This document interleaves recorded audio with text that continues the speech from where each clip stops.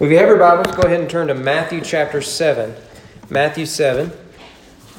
We've been going through the parables of Jesus, and I know we've been going chronologically through Matthew on Sunday mornings, and then Luke on Sunday evenings. We'll be back in Luke, Lord willing, this evening. But I actually want to go back to a passage we skipped for various reasons. Look at a parable that we should be familiar with, but maybe haven't thought much about. Matthew chapter 7, and if you will, stand with me out of reverence for God's Word. It's in your pew Bible, pages 855. If you do not have a Bible, we encourage you to take that Bible home with you. Read it. It's yours. We can replace it. I will replace it myself if need be. If you would like to get another Bible, we will certainly get you a more personal Bible. With that, starting in verse 24, we'll go to the end of the chapter. The evangelist Matthew writes under inspiration of the Holy Spirit. Everyone then who hears these words of mine and does them will be like a wise man who built his house on the rock. The rain fell, the floods came, the winds blew and beat on that house, but it did not fall, because it had been founded on the rock. Everyone who hears these words of mine and does not do them will be like a foolish man who built his house on the sand. And the rain fell, the floods came, and winds blew and beat against that rock, and it fell, and great was the fall of it. When Jesus finished these sayings, the crowds were astonished at his teaching.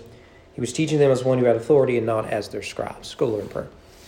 God, thank you for your love and your mercy. Thank you for allowing us to gather in worship. May you open our hearts that we would receive your word, our mind that we would understand it, our eyes that we would see your glory, our ears that we would hear and heed your word, our mouths that we would speak the truth of the gospel, our hands and our feet that we will go in obedience, and that we would see your word, and we would be transformed because of the gospel. May we encounter your Son anew this morning. May I decrease so that you can increase. In the name of your Son we pray. Amen. May you be seated.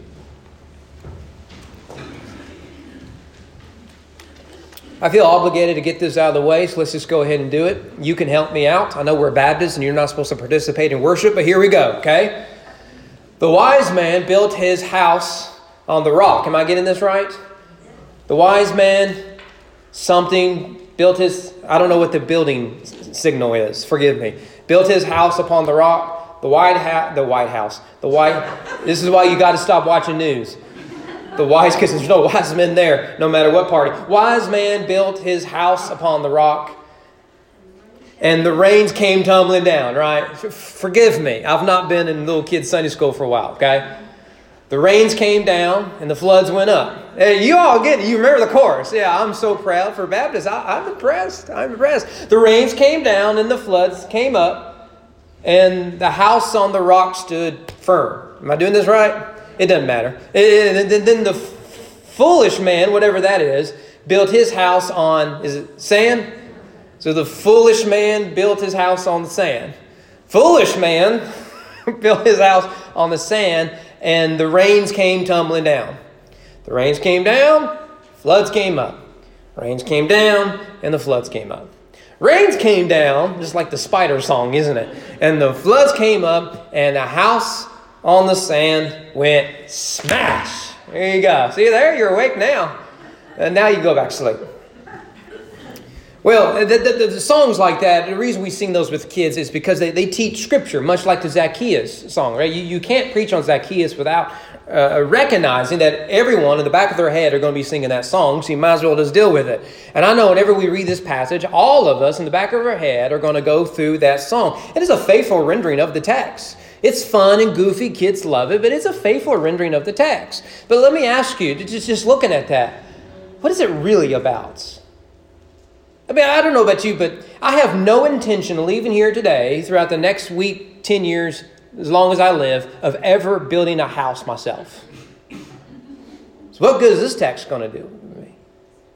I mean, make a sandcastle with the kids. My wife drags me back to the beach, but I'm not going to be building any houses, right? So what's the point of the text? Yes, we get it. You should build a house on a rock. You shouldn't build it on sand. Okay, everyone go home. Let's beat the Methodists to dinner. what is it really about? That's the text, or that's the question that really drives me to this text. What is it really about? Well, I think to take apart this text, I think we need to compare these two men. We need to see what they have in common, and then we need to see where it is that they differ. Let's start what these two men have in common with each other. The first thing we see here is that both of them hear the words of Christ. That is very clear in the text. Verse 24 and verse 26 say the same thing. Everyone then who hears these words of mine is like the man who builds his house on the rock or the man who builds his house upon the sand, right? So we see here both of them, they hear the words of Christ. Now remember that a text without a context is the pretext for a proof text. That's on the quiz later. You have to recite that by memory. Now, the point here is this comes at the end of the Sermon on the Mount. So in his conclusion, he's saying, everyone who hears what I've been saying for these 3 chapters, a lot of red letters here in these 3 chapters. One is like the man upon the rock. The other is like the man who built upon the sand. Either way, both men are in the audience hearing the word of Christ. Secondly, we see that both build similar houses near each other. I think this is worth pointing out, particularly as 21st century Americans, where we have to justify every mistake that someone does. And here we need to see that the building a house has nothing to do with socioeconomics. They live in the same neighborhood. They have the equal opportunity. Everything's the same. Let's just say they built the same house with the same number of rooms and same chandeliers and everything. And I'm sure their wife afterwards said, well, I think we can knock out that wall and make the kitchen larger. No doubt. Well, so they build the same house. They hear the same words. And thirdly, they experience the same storms. The same storms are being experienced here. Now, have you ever survived a tornado? Have you ever just sort of been through one of those? It's a scary moment. And no doubt, if you live in this area, you've had tornadoes eerily similar, or not similar, but eerily close to you, right? I remember calling a friend of mine when we were in Breckinridge County. The tornado, they said, is on Highway 54. A good buddy of mine lived on Highway 54 in Ohio County. I called him and said, if you're not downstairs already, you'd better be. It's coming, right? No doubt we've been through all that. However, have you seen the images where the tornado goes through a neighborhood? This house is smashed, to quote the song. The house right next to it seems to be perfectly fine. And you think, what's the difference? Well, in that case is you can tell which way the storm went. Well, that's not what's happening here. What you have here is the same storm with the same velocity. All of that is hitting both houses. And so they experience that same storm. And finally, what they have in common is, by the looks of everything, these two men were essentially the same. On the outside, they had nice homes with nice furnishings. Both men were well known in their community. They understood the building process. So it seems to be that they've heard the same things. They even believe some of the same things. They've built the same way. Maybe they're both very religious people. I mean, I don't know. But from the outside, they seem very, very similar to each other. But there was a lot of differences, and their differences is really what matters to Jesus. So let's look and see what makes them different, shall we? The first thing we see here is they both hear, but only one obeys. They both hear, but only one obeys. And I would argue this is really the crux of the passage here. What really separates them is obedience. They've sat here at the feet of Jesus for 3 chapters now, starting back chapter 5 with the Beatitudes, going all the way through Jesus teaching on prayer and charity and everything. And they hear all of this. One goes home and obeys. The other goes home and I guess just eats. Nothing has really changed in him. You see, intellectual knowledge, we should state, isn't enough for the believer. Unless our theology directs our lives, it is an empty theology. And this unwillingness to obey the message of Christ is truly what leads to him foolishly building his house upon sand. Let me ask you, wives, and especially if you're a mother, thus your husband is the father of your children, it seems it gets worse whenever you become a father, in my own experience. But have you ever brought something home that needed some assembling required? What does your husband do? He gets all the parts out and he just goes to work. What do you say, ladies? Well, have you read the instructions? And what's the answer to that? The answer is no. No. And he can't figure out why it's wobbly and why he's got a lot of pieces left over. Ain't no little duct tape couldn't fix anyways, right? So too, this is the sort of foolish man. He receives instructions from Christ, but he seemingly just ignores them. That is truly foolishness, to hear Christ, to fail to heed the words of Christ. The second thing that differentiates them is they both build, but only one does so wisely. The issue isn't that they build. We've already established that they're equal there. The difference is how they build. The wise man builds his house upon the rock, the firm foundation of the rock. Now, Luke will add in his parallel of this that he actually dug into the rock, right? He poured a lot of sweat into it. The foolish man, on the other hand, has no firm foundation, and one must wonder why. Now, we must admit that the foolish man is adequately called a fool. Who in the right man will build a house upon the sand? Now, the reasoning for these buildings, we assume, is rooted in Middle Eastern weather. According to the traditions at the time, the two men probably built their homes during the dry season. And if you look out during the dry season, it's dry. That's why they call it the dry season. That'll be on your test at the end. Now, the rivers would have been drier. The seas would be less deep. So in haste and without care, he hurries up and builds the house, not anticipating what is soon to come during the wet season. But you got to be thinking, what's really going through this guy's mind? Two words come to mind. First is, could he have been naive? I mean, genuinely just naive. I mean, was he so naive to think that here it is in the dry season, the waters would never return? Was he that naive? You know, maybe for us, it's the middle of July. We're in one of those droughts, and he's thinking, well, since it's dry outside today, I guess it's going to be dry forevermore. And then next spring hits, or the next ice storm with another ice storm, with another snowstorm, and then a rainstorm comes. Not that that's happened recently, right? I mean, there is a good chance, right? When you bought your home, you look for certain things. One of them might have been, in Kentucky, a basement. Why do you want a basement? Well, to store all the stuff you're not decorating with now, of course. But the real reason you need a basement is because tornadoes, right? You get that. We had a basement growing up. I think it was haunted. But whenever a tornado came, we just risked it because it was safer in the basement. Chances are, husbands and wives, you go buy a car, you think of these things, right? But you think of two different things, but you're at least anticipating certain things, right? Mothers, when you go buy a car for your family, what matters the most? Is it safe?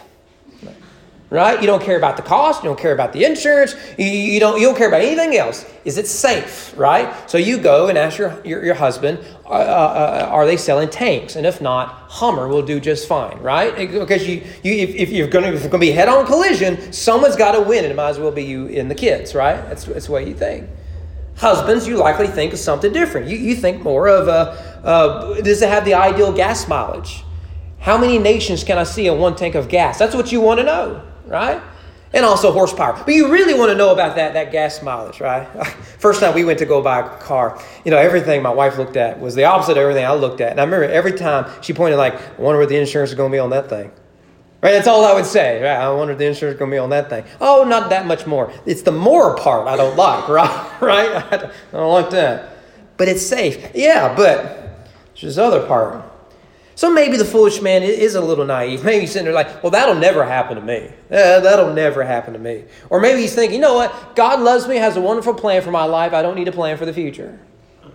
I don't know what he's going. Maybe if he's not naive, maybe he's just lazy.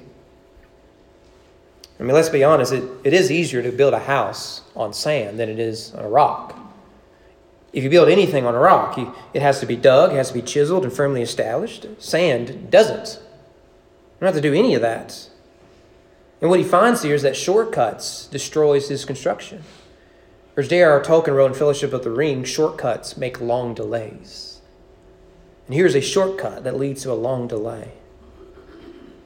So they're not only different in obedience and wisdom, they're different in the matter of survival. Now, there is a debate as to what the rock represents. Maybe you're reading through this and you're familiar with it. It's never really crossed your mind. That's what bothered me this week is okay, you and I should build our houses upon the rocks. Good. But what's the rock? I mean, that's sort of an important question. I mean, it sells just to say, build your house upon the rock, but what is the rock? Otherwise, what are you building on? And what is the building, right? I mean, you really got to identify what it is this rock. Well, let me just give you what all my homework is. I really think it's this. Given the context of the Sermon on the Mount and the broader context of the Gospel of Matthew, I think it's very clear what Matthew is getting at here.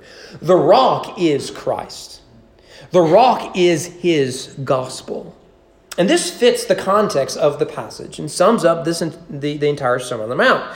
The Sermon on the Mount is about the kingdom of God, which if you've been with me for a number of years, I've shown you how the Gospel of Matthew is about Jesus as king. And so the kingdom language is his main guide to showing us Jesus as king. You can look at every chapter.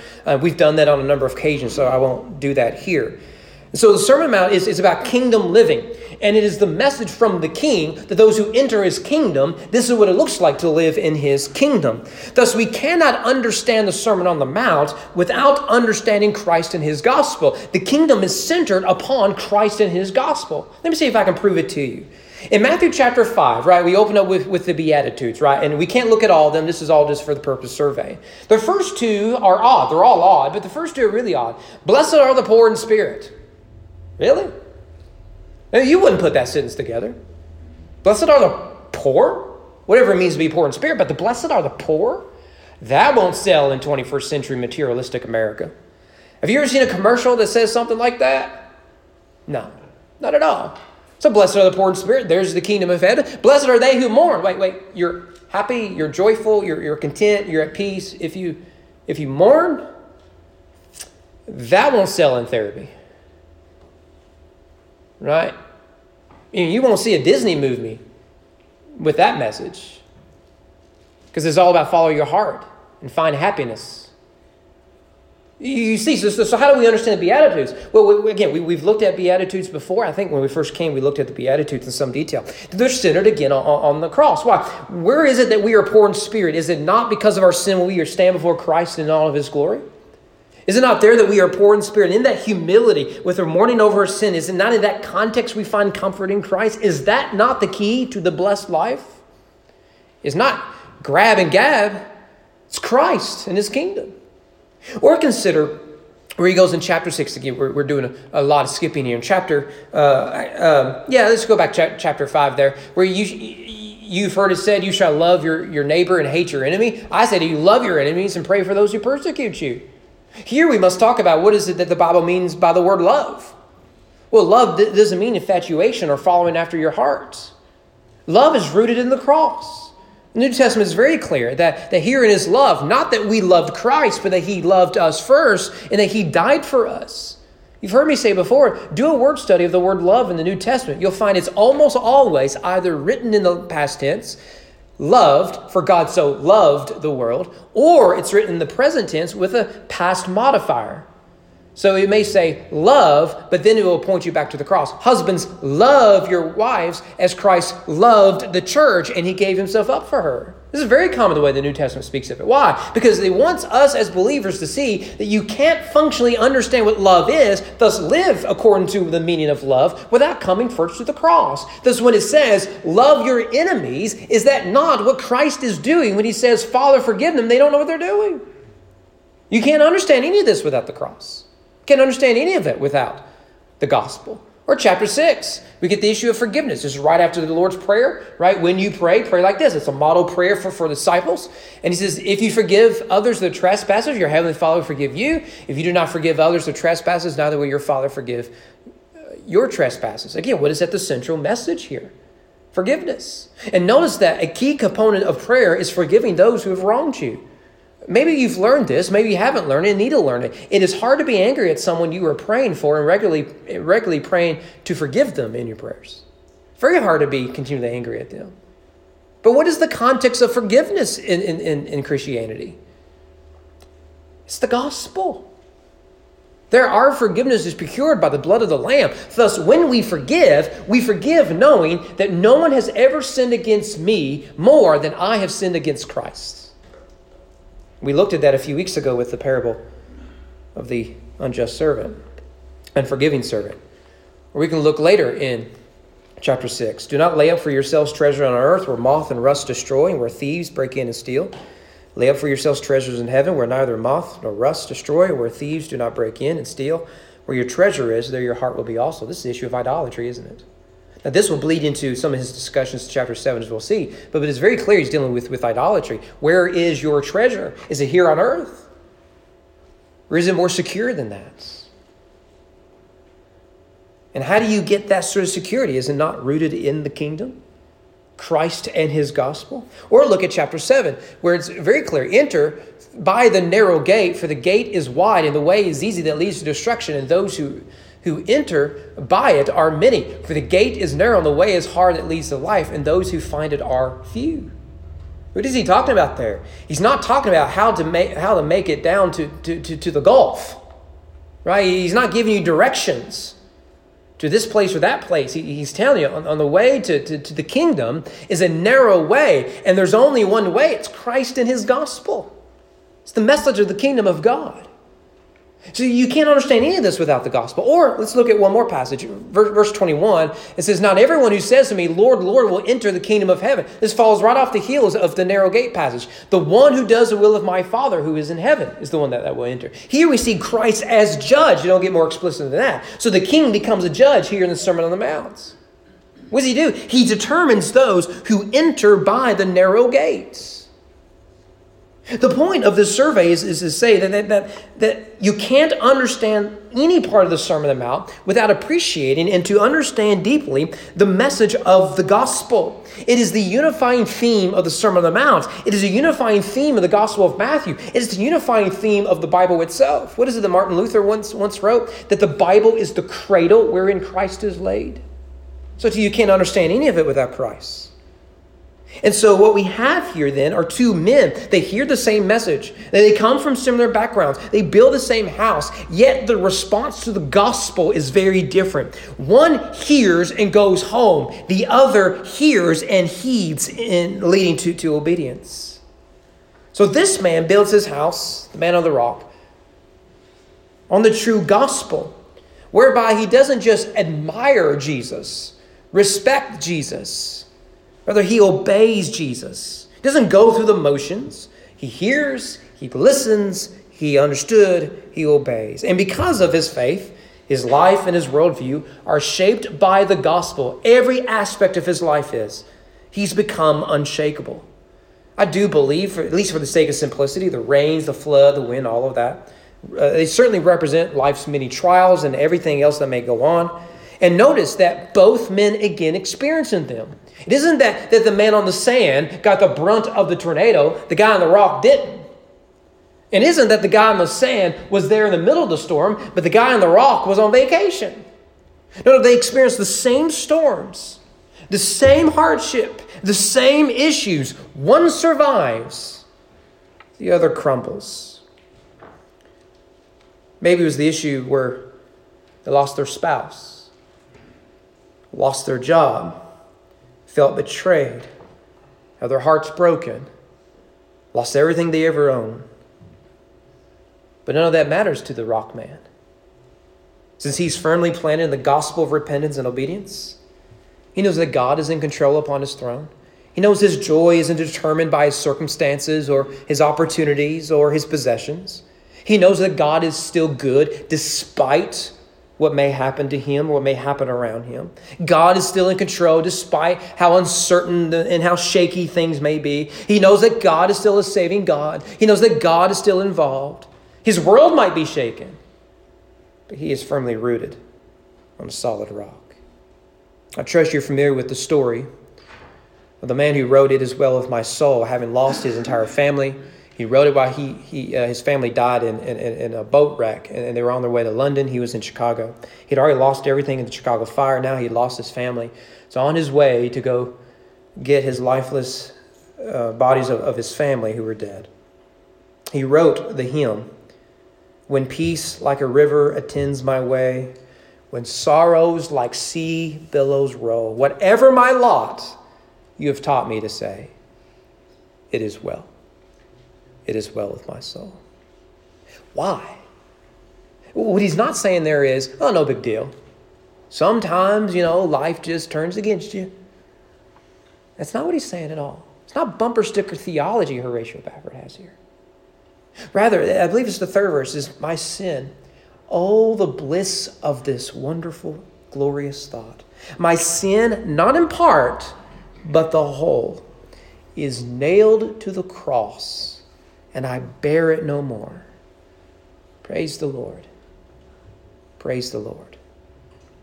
Oh, my soul. That's a rock man. That's a man whose foundation, his faith, his life, his being is built upon Christ. But what about the sane man? He lives in a delusional world contrary to the gospel. He isn't built on Christ. He's likely built on himself. When the rains fall, the storms come, the winds blow, he panics and collapses. I've mentioned this before because it is always just in the front of my mind that I can enter into a funeral home and I can tell you, where do these people's hope lie? And it's often found in the person who is deceased. This person was a person of faith who built their foundation upon the rock. The feelings in that room are different. Sad, yes. Bitter, of course. But there is a sweet hope because there was a foundation built that likely had lasted for generations. But you enter that funeral home where no such foundation is laid, you can feel it the second you walk into it. I bet you've experienced the same thing. It could be the same funeral home, but two very different funerals, and you feel like you're in two very different places. Why? Because it has to do with where our foundation is laid. Chances are there are people who are no longer associated with this church or any other church. Why? Because the winds came, the rain fell, and the storm battered their lives. Their foundation was upon sand. So the moral of the story, I think, is quite obvious. What foundation is your life built on? The gospel of Jesus or sand? If your house is built on the false gospel, great will be your fall. When life throws you a curveball, you will crumble under it. But if your house is built on the rock of the gospel, I am convinced you shall persevere. You'll persevere because you will not give up. Why? Because your foundation is Christ, who you look to him who has suffered and died in your place, who is like us in every way, the writer of Hebrews tells us, yet without sin. Thus we have a sympathetic high priest for us. Isn't this why we sing that my hope is built on nothing less than Jesus' blood and righteousness? I dare not trust the sweetest frame, but wholly lean on Jesus' name. When darkness hides his lovely face, I rest on his unchanging grace. And every high and stormy gale my anchor holds within the veil. On Christ, the solid rock, I stand. All other ground is sinking sand. And in case you think, maybe I'm off here, can we read the rest of this? Because it's easy to overlook the conclusion of the Sermon on the Mount. The black letters, right? We usually focus on the red letters, but what did this? Matthew wrote all of it. It's all equally inspired. Notice that when Jesus finished these sayings, all of them, from Beatitudes all the way to where's your foundation built in, this is his conclusion. After everything is said, the question is, how will you build your house? Will it be on rock or will it be on sand? Will you be the wise man or the foolish man? He finished these sayings, and the crowds were what? They were repentant. Is that what yours says? They were converted. Is that what your text says? They were joyful. They were going to live by faith. You're not even going to get they were angry at Jesus. At least you got a clear response. What were they? Astonished. The word there literally means struck out of themselves. They were dumbfounded, bewildered, blown away. This means all they did was analyze the sermon. I tell you what, this young pup named Jesus, fresh out of cemetery, let me tell you, they really training him over, ain't they? All they did was analyze. In May 30th, 1792, William Carey preached his most famous sermon, known as the Deathless Sermon. What a title that is. Here he was at a local Baptist association in England, and he preached on Matthew 28, explaining that the Great Commission didn't just apply to the apostles, it applies to us, that we must go to the nations. William Carey was a cobbler by trade. He had his map up in his repair shop, and there he would pray for the nations, thinking someone must go to the nations. So he preaches the deathless sermon, calling on this local association to do something about it. You know what happened? After the sermon, they had fried chicken, and then they had business. They voted on this, they voted on that. And by the next day, they were ready to wind everything down. Everyone was ready to go home. After all, many people had hundreds of miles to go by horseback to get home that night. So people were ready to go. And when Fuller is his first name, one of our pastors is a scholar of him, and I can't think of his first name. Last name's Fuller. Great. What is it? Andrew Fuller, thank you. Andrew Fuller, there was a guy I went to school with named Fuller. I knew that he wasn't it. Andrew Fuller, is ready to close out, and William Carey tugs on him, and he says, quote, "Is there nothing again going to be done, sir? Is there nothing again going to be done? Will we simply talk about the nations? Will we simply talk about obedience? Will we simply talk about Christ? Or will we do something about it?" And out of that simple plea came the first missionary society that we today take for granted. Right now, there are thousands of Southern Baptist missionaries by the means of the International Mission Board and the North American Mission Board, just among Southern Baptists. William Carey is considered the father of the modern mission movement. It was that little association that took William Carey to India. You can go there 150 years later. You can see his legacy still there with churches and Bible colleges and schools and ministries.